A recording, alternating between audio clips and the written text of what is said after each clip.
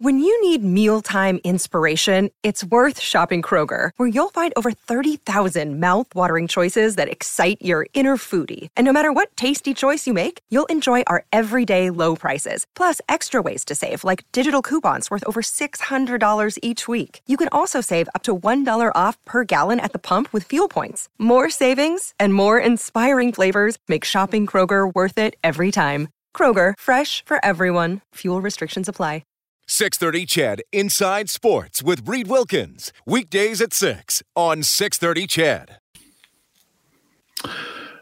Hour number 2, 630 CHED Inside Sports for this Tuesday underway. Thank you very much for tuning in tonight. Dave Campbell and for Reed Wilkins for this entire week. Reed will be back on the 21st of December, which is this coming Monday. So the story of the day from the NHL is basically, are they going to play in hub cities or not to start the season? Adrian Dater, who writes for a online hockey publication in Denver, and a well-known writer for a long, long time, said that his source is saying that hub cities will not be used. But Chris Johnston of Sportsnet and Elliot Friedman of Sportsnet still believe that hub cities are going to be considered, heavily considered. In fact, Elliot going as far to say that the 4 hub cities that are being, or the 5 cities that are being considered are Vegas, Columbus, New York, New Jersey, and either Toronto or Edmonton, who were the bubble cities for the Stanley Cup playoffs. This text comes in at 496-0063, 780-496-0063 from Darcy. How do you think this delay will play out long-term in the future drafting with barely any minor hockey being played and players aging? I think it's a concern, obviously, when you have your major junior leagues not playing. The Quebec League started. They had to shut down in late November. They're hoping they can start in January. We don't know when the WHL is going to start. Ontario Hockey League is going to start hopefully in February. Of course, they have to implement body checking again. Anyway, that's another topic for another time. But yeah, it's a concern. You know, you look at the CFL. They have 132 players opt out in U Sports, which is a high number for the 2021 draft. So they're going to heavily look to the NCAA, the 9 teams. Now, you would like to think that the NHL, or sorry, that you would think the NHL is going to look to the NCAA too. But I mean, you have 31 teams, and you got to fill. You got to fill draft spots, and you're not going to do it with NCAA players. So you run the risk that you're not going to have a lot of data on some players. It's going to be kind of old data, but that's just the way it goes. Before we bring in our next guest, some CFL news today. The CFL released their list of players eligible to opt back into their contracts. If you remember back in August, shortly after the CFL season was canceled, the CFL allowed a 7-day window for players currently in CFL contracts to opt out for NFL opportunities. You could opt back in. So 2 players from the Edmonton football team are eligible to opt back in. That's linebacker Javon Santos-Knox and quarterback Troy Williams. And if they do opt back in, they'll be pending free agents for 2021. Free agency begins February 9th. I goofed earlier and thought they did opt back in, but they did not. They're eligible to opt back in. And Santos-Knox hampered by ankle in the final game of the 2018 season, as he was a member of the Winnipeg Blue Bombers. Just played 3 regular season games, 2 games in the playoffs. In those 3 regular season games, 13 defensive tackles, 1 quarterback sack, 1 special teams tackle. Williams played a bit in 2 games during the 2019 season, 15 passing yards, 1 interception, and 26 rushing yards. But we're getting a lot more signings today. The Alouettes signing some players today. Mary Alford and David Menard. Braden Schramm signed with the Saskatchewan Roughriders. They made some moves, and they really made some moves yesterday. Talk about that and just general CFL stuff is a man I used to work with here at 630 CHED, Jamie Nye from CJME Radio, host of the Green Zone in Regina. Jamie, how you doing? Very well, Dave. How's it going? I'm doing very well. Now, how many years did you do sidelines for us with Halsey and myself? Oh, my goodness. My 2 or 3 years? my final season was 2008. So whenever you started doing color from the sidelines, that's when I took over on the sidelines. So yeah, so 06, 07, 08. So 08. So 06 was memorable because the long playoff streak of the team, the Edmonton football team, 34 years, ended.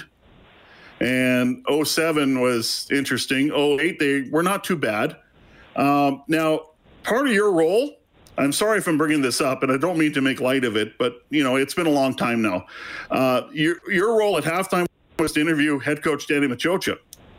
That was a treat. There was a distinct difference if the Eskimos were up. Sorry, I did it again, but that's what they were called back then. If the Edmonton football team were up at halftime or not.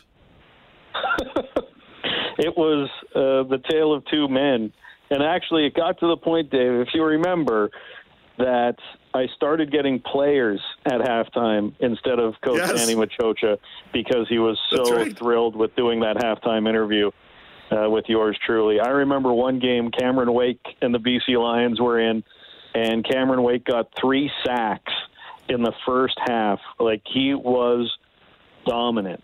And I asked what I thought was a fair question was, what kind of scheme can you bring an extra guy in to help block Cam Wake? And he just said, we just block better. That was his answer. We just need to block better. I'm like, all righty then, Danny. But, yes, most coaches are a little short when their offensive line gives up 3 sacks to one guy in the first half. Yeah, that's a very good point. Well, we had a lot of fun back then. Is there a memorable game from that era that you remember? Your time on the sidelines that really sticks out? Stiegel's gone. Milt Stiegel gone was the call from Brian Hall way back when the Edmonton football team saw Kevin Glenn hit Milt Stiegel with no time left for like a 105-yard touchdown at the end of the game against the Bombers. That one, I actually have that clip saved. I play it from time to time on my show in Saskatchewan from memorable moments in the Canadian Football League of Milt Stiegel going the distance on the final play of the game as the two defensive backs ran into each other. This wasn't Greg Williams. This wasn't Greg Williams calling zero blitz on your Las Vegas Raiders with 5 seconds left. They actually, I think it was a 5-man pressure from Rick Campbell, the defensive coordinator at the time, and K.U. Craver was the defensive back on Stiegel and played it so terribly that if you remember, Malcolm Frank, who was the corner at the time, he bailed off of his receiver to help K.O. Craver, and it just was a disaster. And then Milt Stiegel is gone down the sideline. I remember that. It was a terrible game too, Jamie. It was one of the worst games I've ever called in my career. It was terrible.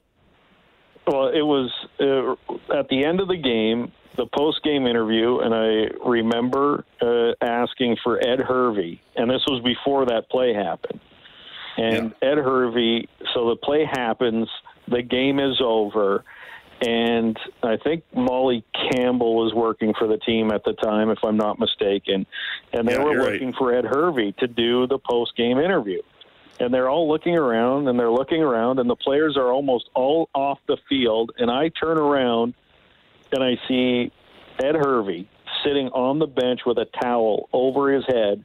And I looked at the PR department. They looked at me. We shrugged as Ed Hervey got off the bench and started walking towards me. And they pointed.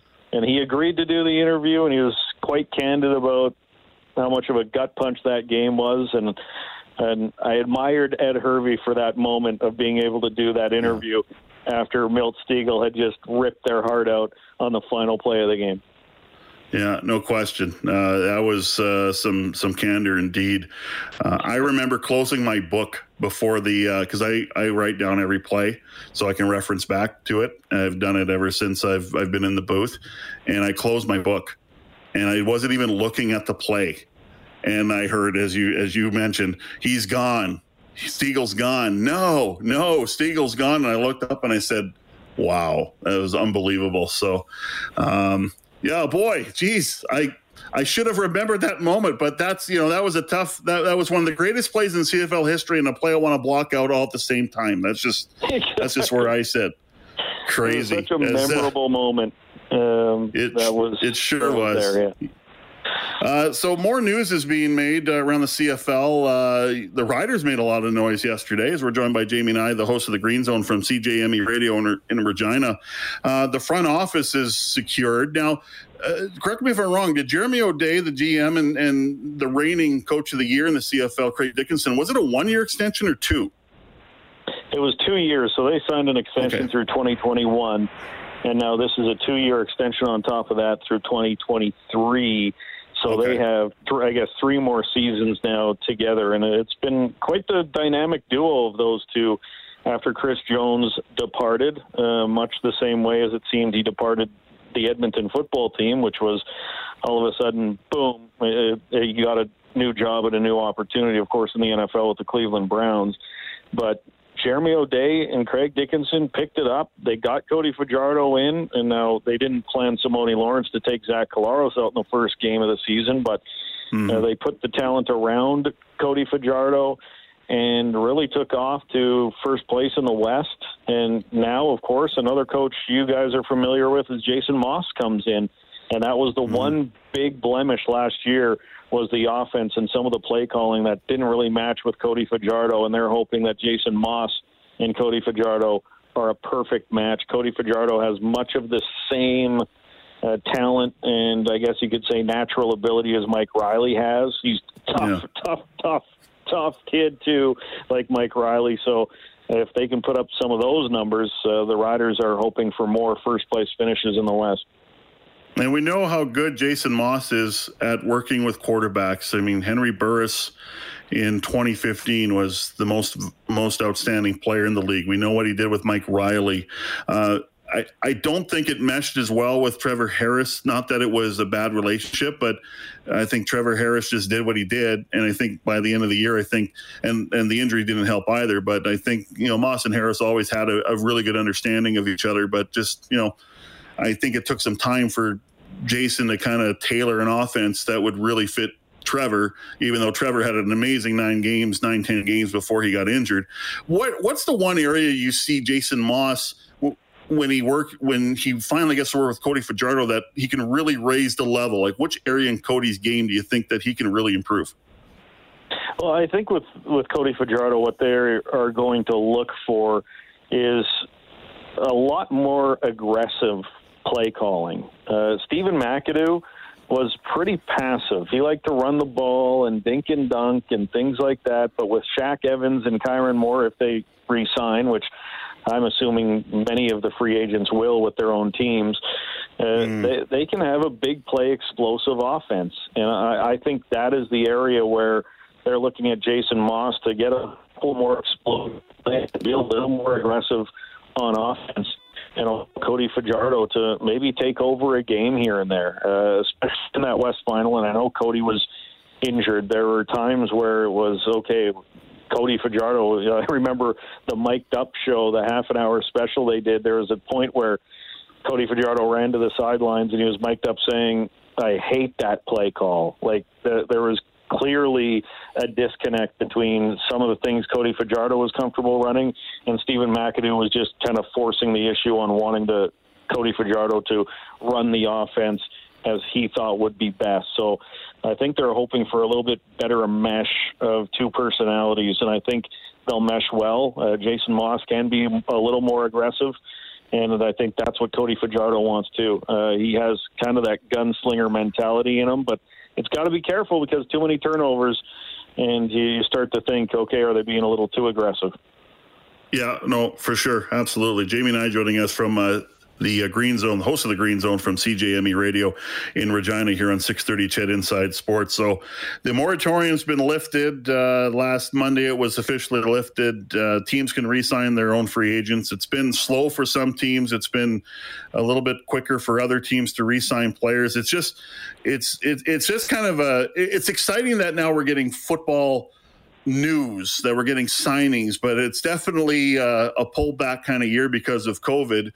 It does seem to me, I don't know how you feel about it, but 2021 seems like a get-through year to get to 2022 where things might be a bit back to normal.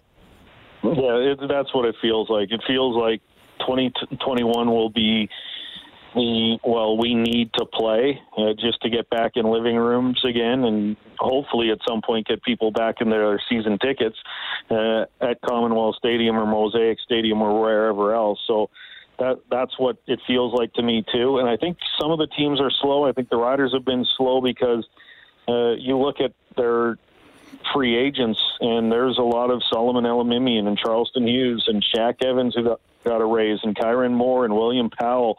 There are some probably higher-priced Americans who are used to a certain salary structure, and Jeremy O'Day was open yesterday to the media that he is asking players and has to take pay cuts. We saw Vernon Adams, the report was that he took about a $40,000 haircut on his salary to play in 2021 with an extension and a restructuring. So I think those uncomfortable conversations have to be had, but they're reality without having a season last year on. Yeah, there's some players who might have to take a few grand pay cuts, and that'll be a little harder to negotiate than maybe some of the guys who are coming in on rookie deals. Jamie, as always, good to have you on the show, man. Anytime that we get a chance to talk to you, and it's usually Reed that does, it's always very entertaining, and we appreciate it again. And thanks for the little trip down memory lane and rubbing the Milt Stegall play in the faces of Edmonton football team fans. So, you know. It wasn't so much that it was a play against Edmonton. It was just so memorable of Halsey screaming in my headset on the sideline, Steagall's gone! Steagall's gone! It was, but man, was that a quiet stadium for about until I left about an hour after the game ended. That was a quiet stadium. If there was one game where as you know, when the team loses, you usually have a better post-game show. And that night was a good post-game show. But, man, when you're the guy that has to take the angry calls, it's tough. And you've been in that position many times. So, after Rider games. But, hey, it's a thrill ride. It's fun. So, hey, yeah. That 0-9 season start with Corey Chamberlain, that was a heck of a post-game show after that loss in Ottawa when they went 0-9. My goodness, that was something else. All the best to you, my friend. Merry Christmas, great family. We'll talk to you soon, okay? Yeah, right on. Merry Christmas, Dave, to you and yours as well. That's Jamie and I from CJME Radio in Regina.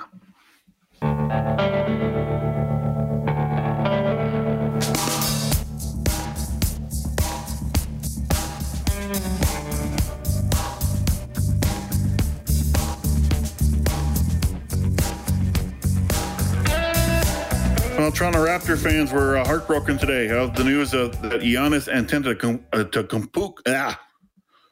Kellen, that's a name I just cannot say. Giannis Antetokounmpo. There you go. We're just going to say Giannis from now on. He's staying put with the Milwaukee Bucks for at least 5 more seasons as he signs a reported deal, 5-year contract worth $228 million. It is a record contract.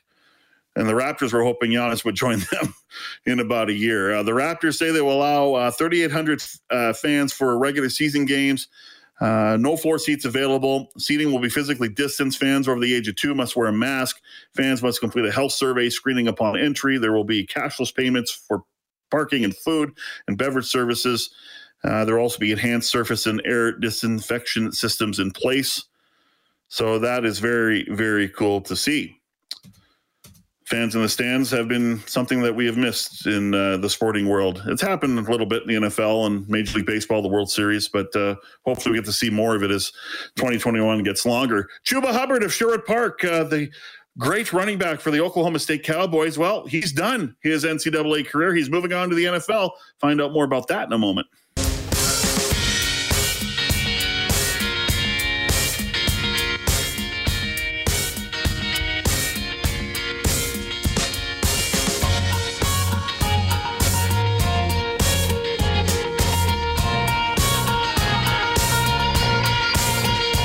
Hour of 6:30 Chat Inside Sports. Dave Campbell in for Reed Wilkins on this Tuesday evening. The WHL, they will not be starting on January the 8th. They will hold a meeting, Board of Governors meeting in early January to decide when the next possible dates are. They said they're going to have a bunch of scenarios that they'll lay out there for pop dates, and obviously with the COVID surges and the restrictions in 4 provinces and 2 states, the WHL spans a lot of territory that they just can't make it work right now. So hopefully they'll be able to get it going maybe in February, but there's probably, and they haven't said it's going to be tough to get a good amount of games in. The Ontario Hockey League is going to look at playing 40. The Q, the Quebec League, the Quebec portion of I should have mentioned this earlier. The Quebec portion of the league is shut down. The Maritime portion of the league is still playing. I didn't mention that, but the Quebec League cannot get going. And the NHL, we just continue to wait. Football has been going strong as far as the NFL is concerned, and NCAA as well. Although they've had their issues with COVID as well. But we know about the story of Chuba Hubbard, Sherwood Park's own Chuba Hubbard, who we've had on this show a few times. And he is now NFL bound. And to talk about that and a little bit more on Chuba is Frank Bonner, who is the beat writer for Oklahoma State Athletics for Tulsa World. Frank, welcome to 630 Chet Inside Sports. Thanks for joining us tonight. Thank you guys for reaching out and having me on. You betcha. So tell me, where are you located and just how things are going for everyone in your community trying to battle this COVID-19 virus? Yeah, so I'm out here in Tulsa, Oklahoma. I've been out here for about a year and a half now, originally from Indiana. And, it's going, and as far as the virus goes, we are, staying home as much as possible, going out to grocery stores to get food and do essential errands, and that's about it. There still are some people who, may not necessarily be, wearing masks properly and everything like that, but, at least in my community or whatever, at least it seems like for the most part, people are trying to abide by, all of that. And as far as getting games in, I don't think Oklahoma State's missed a game this year, right? Am I correct? No. Yeah, they have not. They had 2 postponements that weren't, on the fault of them. Tulsa needed to postpone, and then Baylor needed to postpone, which they ended up getting in, just last week. So, Oklahoma State, in terms of COVID, they've handled it, as well as you could, I think. Yeah, that's good. That's really good to hear. So let's talk about Chuba Hubbard. Before we talk about the decision to shut his season down and not play for the Cowboys anymore and head to the NFL, what's your impression of this young man from Sherwood Park, Alberta, Canada?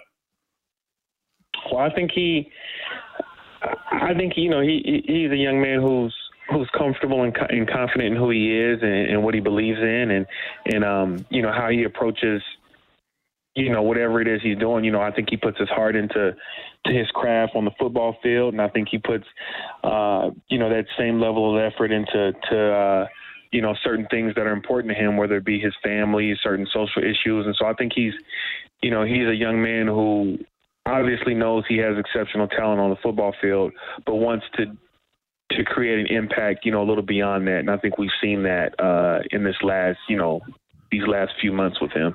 Yeah, no question. And I'll get to that in a moment here, especially when it relates to his head coach. But the decision for him to shut down his NCAA career, and it hasn't been the type of year that we saw last year where he just was a dominant running back, leading the nation in rushing yards, a conference running back of the year, was in the Heisman Trophy talk for a bit.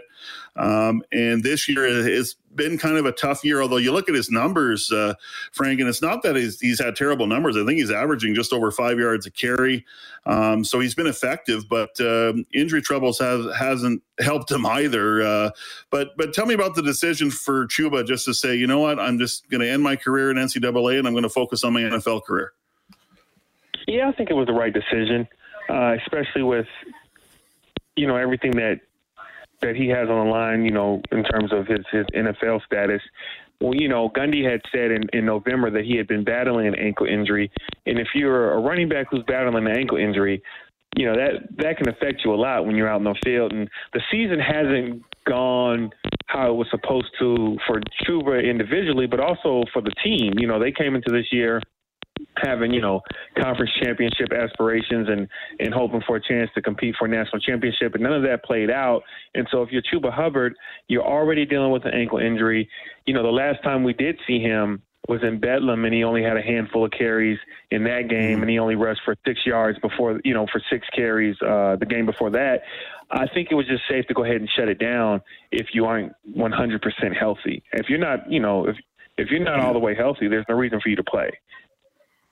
Yeah, that is a good point. Now, I want to go back to the social issues, and he is obviously very, very involved in that, and the game of football is important to him, but it's not the only thing. He spoke out against his own coach in the summer when Mike Gundy, and if people don't know who Mike Gundy is, all I have to say to you is, I'm a man, I'm 40, talk to me. Just go YouTube it. It's epic. It's like the best 1 minute you could ever see on YouTube. One of the best things ever. So that's Mike Gundy. But Mike Gundy was pictured wearing a shirt of a very right-wing, very extreme right-wing media outlet. And Chuba Hubbard came out and said, I'm not cool with that. I'm not going to play. And then later, Mike Gundy is seen with Chuba in a video saying, Gundy basically kind of walked it back and said, we're gonna do things and make things better. And Chuba Hubbard apologized for taking the stance he took, but then he took to Twitter and said, not the stance he took, but maybe how he did it, and said, you know, we're still going to get this right and pursue this. I'm wondering, and I'm running a risk here, Frank, as the talk show host, with a theory that I'm going to put out there, that I might get shot down here, but with my theory. But was there any sort of ripple effect from that moment? Any sort of friction between the two from that moment that affected maybe things in the season? You know, I guess you never really know one way or the other. But from what I got from, you know, the coaching staff when they were asked about things, and from the players, is that, you know, what they're putting out there is that actually made them closer as a program. Okay. You know, players have said that the relationship between coaches and players had become better since then, and so on. And so I do acknowledge the fact that, you know, that is what they're saying. And there could have been some friction behind the scenes, you know, that we may not know about, but I don't have any knowledge to know that. You know what I mean? Like, that's just one of those things that it's like, unless you're like in that program, or you know, if somebody said something, you don't necessarily really know for sure. But everything that they've put out has been that's helped the program for the better, is what the team is putting out there in terms of the players and coaches' response. But I do think it's not wrong to think that there's something to that. Okay, so might be something, but it's, you know, you're going to have to kind of dig for that, right? Because it's not totally out in the open, right? Or just clearly obvious. But I'm just wondering too, because the way Chuba was used this year in watching the games that I was able to watch, and I tried to watch as many as I could, it just didn't seem that, and the injuries factor into it, but it just seemed that his skill set wasn't used to the ability of what we saw last year that made him such a dominant running back. It just seemed like he was, lack of a better term, put in a box a little bit. Yeah, but I think even if there was friction, you know, let's say hypothetically there was, I'm not sure if Gundy would not put him on the field, because, I mean, at this point, you know, Gundy wants to get to a Big 12 championship. I think if Hubbard was healthy, Hubbard would have been playing in the way that we thought he would have been playing. I don't think Gundy would have been that upset in how things were handled to where he wouldn't put his best player on the field to help him win a football game. Because I do think your best chance of winning a game is with Chuba Hubbard on the field.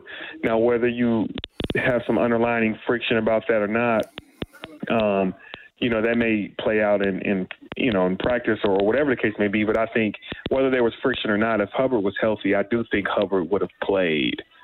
Yeah. Okay. No, that totally makes a lot of sense. And I'm glad you cleared that up for us here tonight. As Frank Bonner joins us, beat writer for Oklahoma State Athletics for Tulsa World here on 630 CHED Inside Sports.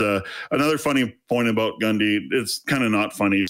When you wear your mask, you're supposed to wear it over your nose. And I don't know how many times I've seen the camera on and then it's down to his chin. So I'm like, Gundy, put it over your nose, man. It's just like you're not wearing it. So I do think about that too. But anyway. Yeah.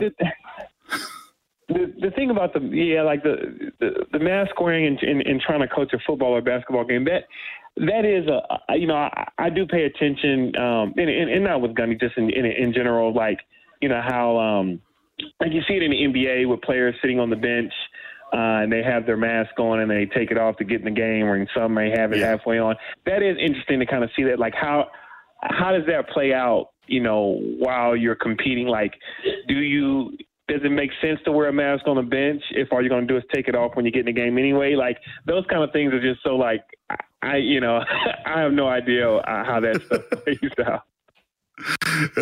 Yeah, we'll move on from that now. But yeah, that's always something I say. Gundy, put it over your nose. Come on now. But yeah, I do understand the communication aspect. Just obviously the NCAA is not as strict as the NFL, who, they've been really strict about this with mask wearing on the sidelines. But anyway, I digress. When it comes to the NFL draft, where do you think Chuba Hubbard might factor in as where he might get picked, which round, that sort of thing?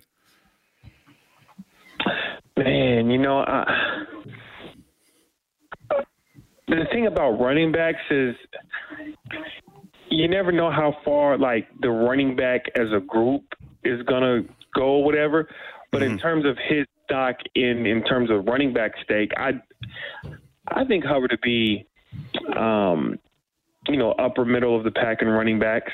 I don't think he's going to go, maybe like top 2 or top 3 running back.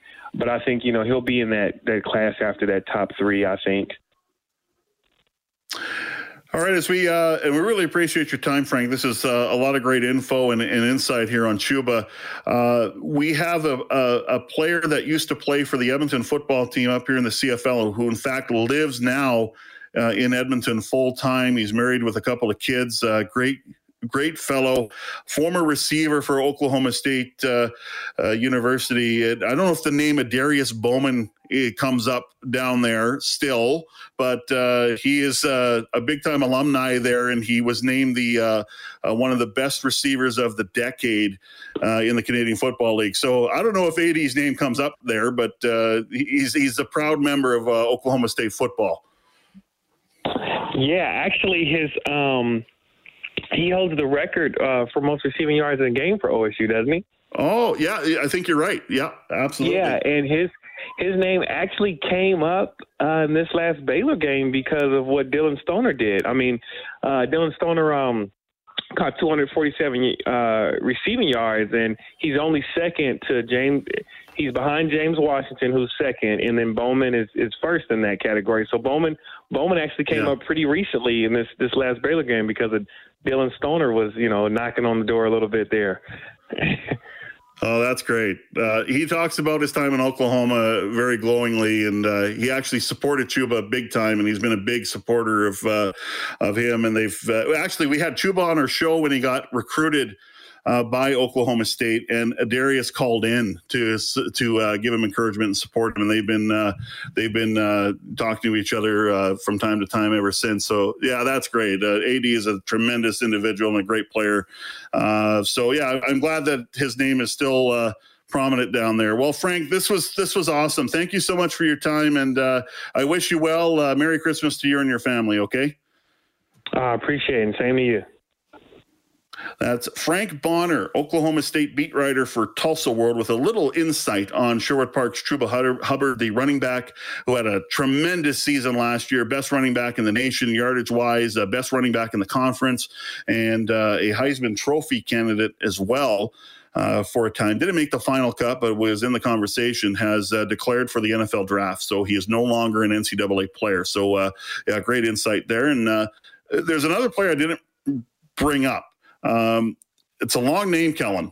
Amen Og Bong Bamiga. Okay. And his brother. I remember. Remember him? Okay, his brother Alex used to play for the Edmonton football team. Yes, yeah, that was what 6-7 seasons ago, something like that, or something like that. Yeah. Okay. So the story is the story that Morley Scott, my broadcast partner on Edmonton football team broadcast here on 630 CHED, he always tells the story that when he types in Ogbong Bamiga into his phone, it autocorrects to toboggan. That's outstanding. That's why you turn autocorrect off. There's an option to do that. Yes. Yeah. Just go into settings. I should do that. Off. Yeah. I should do that as well because that annoys me. No, this is the actual word I want. Okay, 7th time in, I want to throw my phone, but I should actually just turn it off. Or you throw a tweet out there and where you have the word explaining the sentence, it's like becomes like frog or basketball or something, and it's like, no, that's not what I'm saying. But anyway, it's not what I'm saying. Of course, there's no edit button. I always wanted an edit button on Twitter, but then Donald Trump came along as president, and I'm like, no, we don't need the edit button. We don't need it. Anyway, 7:49 in a moment.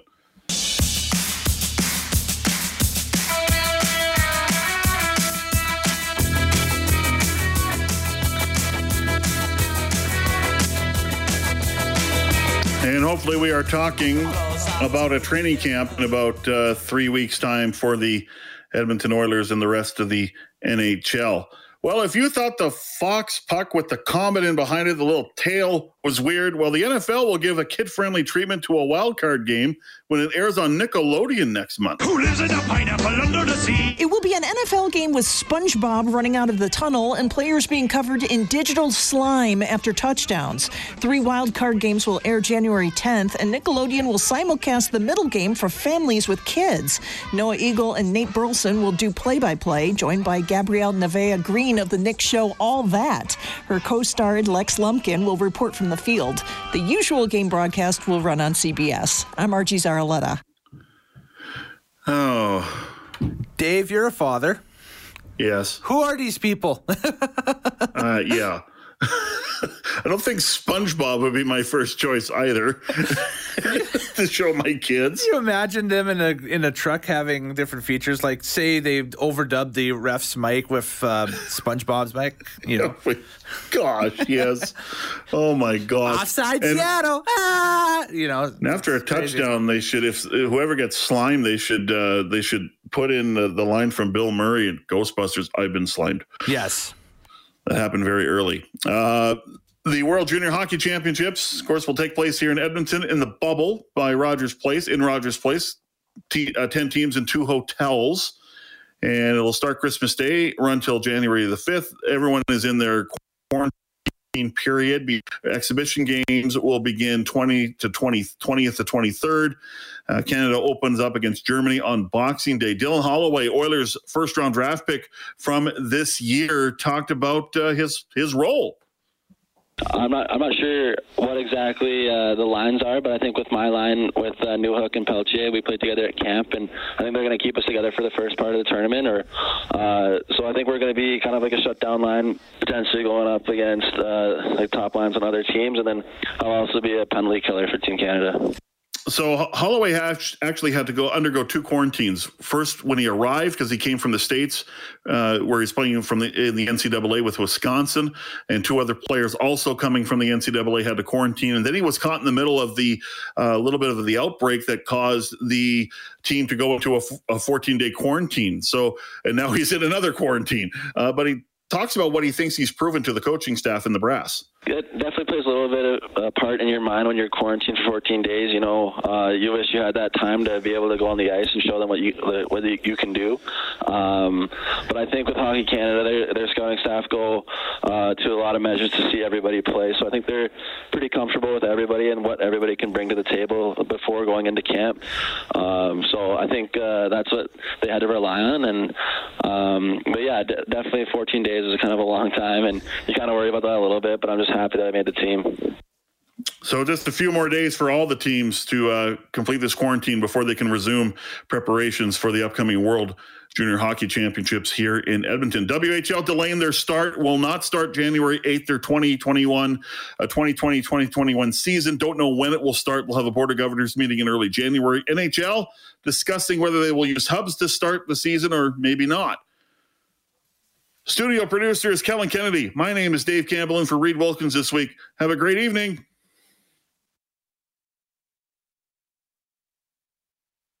630 CHED Inside Sports with Reed Wilkins. Weekdays at 6 on 630 CHED.